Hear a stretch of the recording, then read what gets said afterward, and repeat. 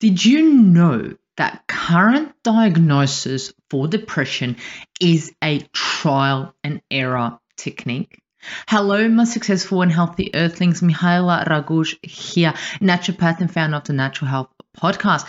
In today's episode, I'm going to share with you the latest research that looks into a new way to diagnose depression. That's right. I'm going to go into how depression is diagnosed right now. I'm going to go into the new test for depression and then where to from here.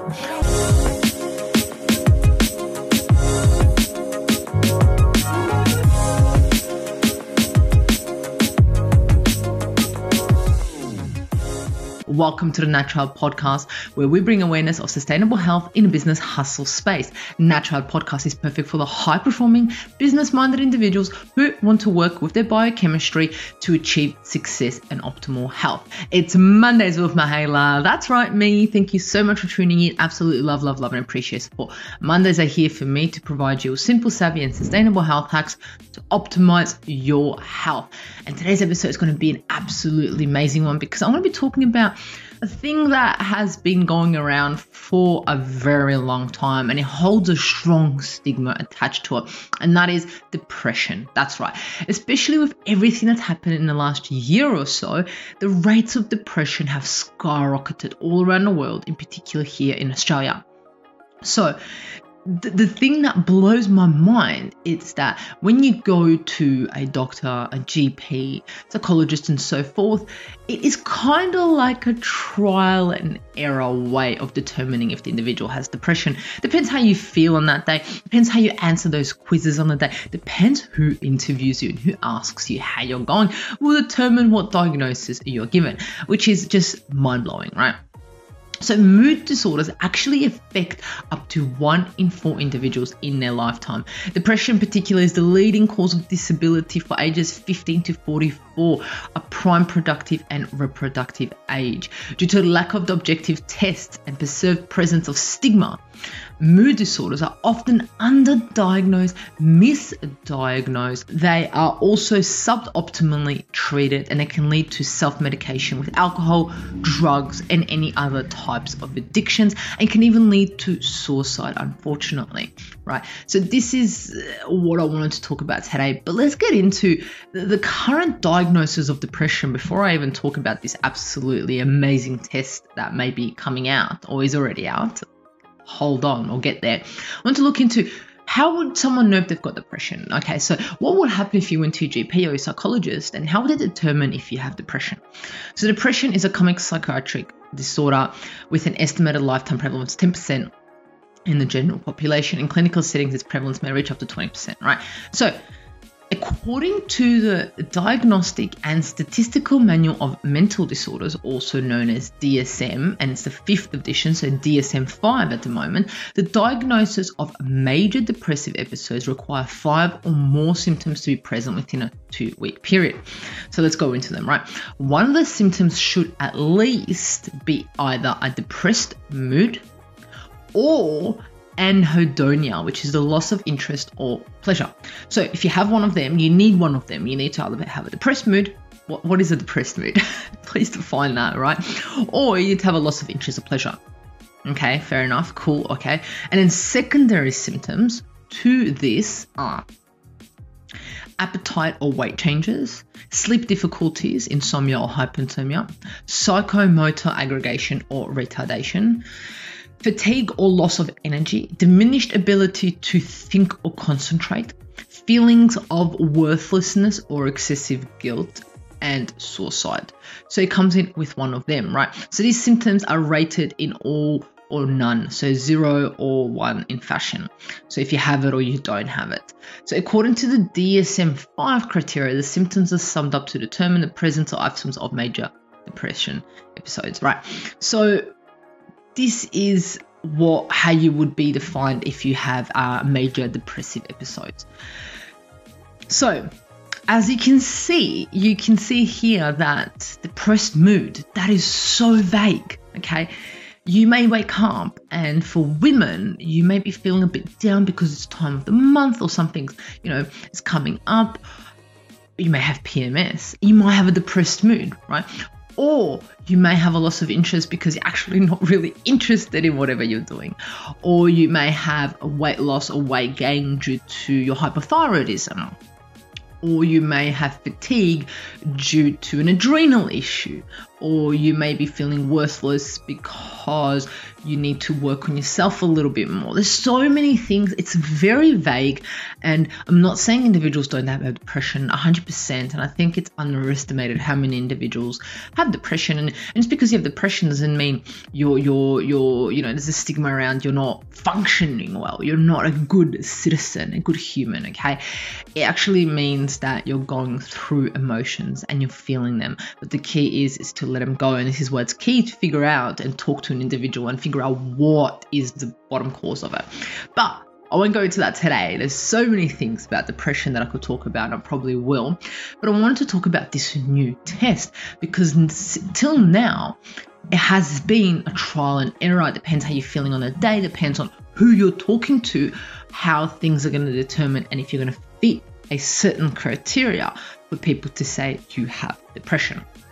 Okay, so a breakthrough study by Indiana University School of Medicine research sheds new light on the biological basis of mood disorders and offers a promising blood test aimed at precision medicine approaches to treatment. It's a blood test for depression. This blew my mind. But when I went into it, I understood why.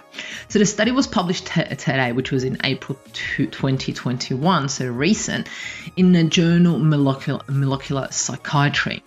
The work builds on previous research conducted, which looked into blood biomarkers that track suicidal as well as pain, post-traumatic stress disorder, and Alzheimer's disease.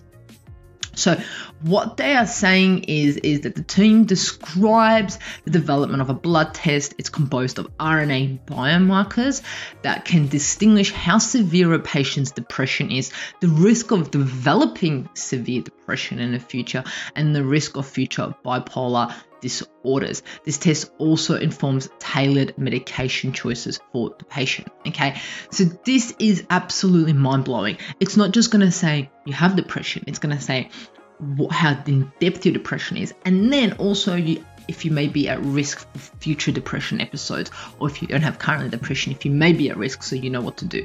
This is absolutely mind-blowing, right? So the study, let's look into the study. The study it's a comprehensive study that took 4 years, took place over 4 years, with over 300 participants recruited primarily from the patient population at the Richard L. Rorschach VA Medical Center in Indianapolis. I don't think I could live in America because these states, I could not pronounce them right. Anyway, so first, the participants were allowed overtime with researchers observing them in both high and low mood states, each time recording what changes in terms of their biology markers in their blood between the two states.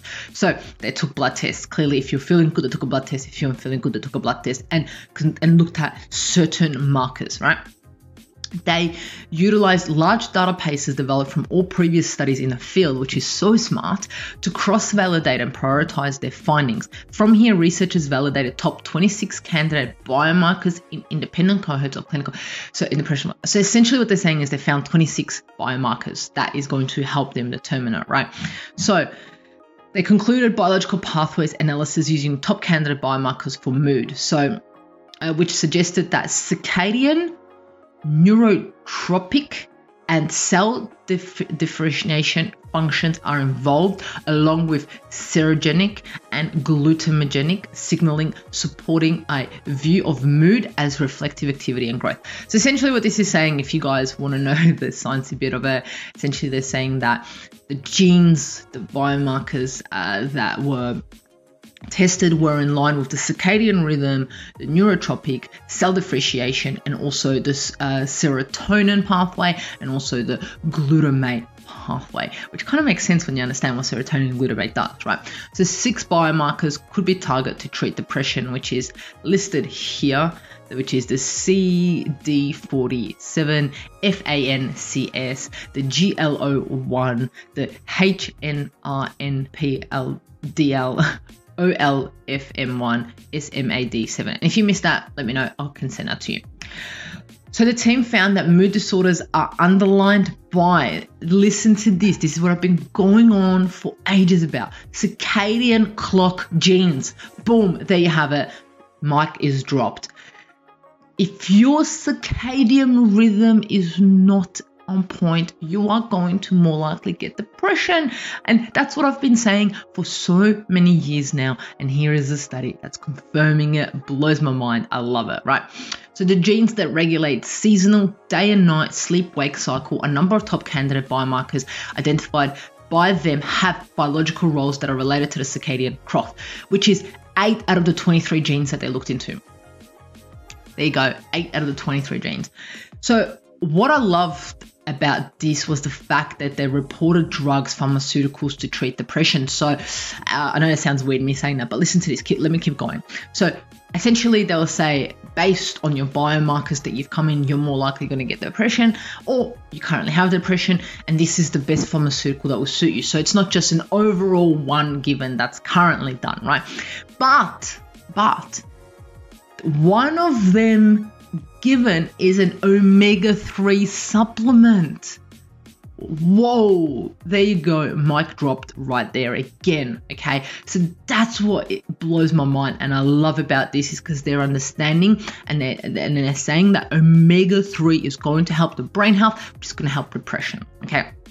So overall, this work is a major step towards understanding diagnosis and treating mood disorders. They hope that these biomarkers for future risk may use to prevent it in a preventative approach. And that's what I love about this study too, is that it's kind of like a preventative approach that they're taking. They're not just saying, let's be reactive, you have a boom, boom, boom. It's kind of like you can test it.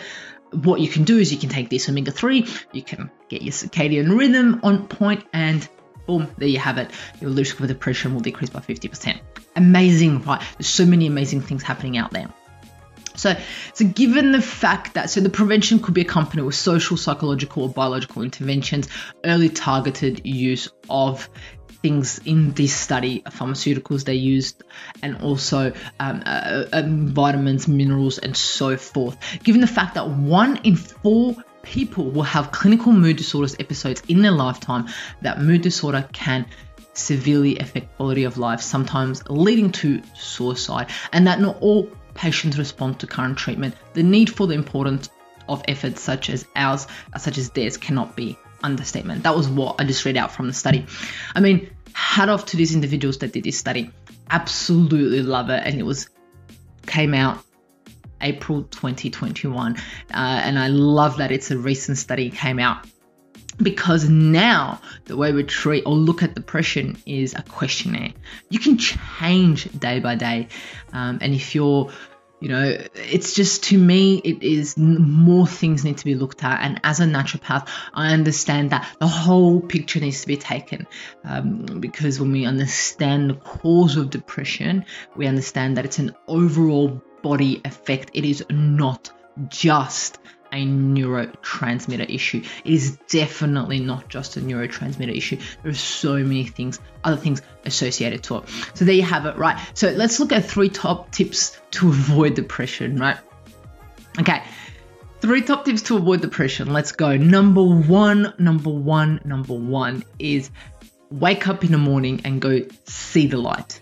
Yes, wake up in the morning and go see the light. What does that do? It resets your circadian rhythm, which I always go talking about. And here they have shown to us that there are genes associated to depression, which are the circadian genes.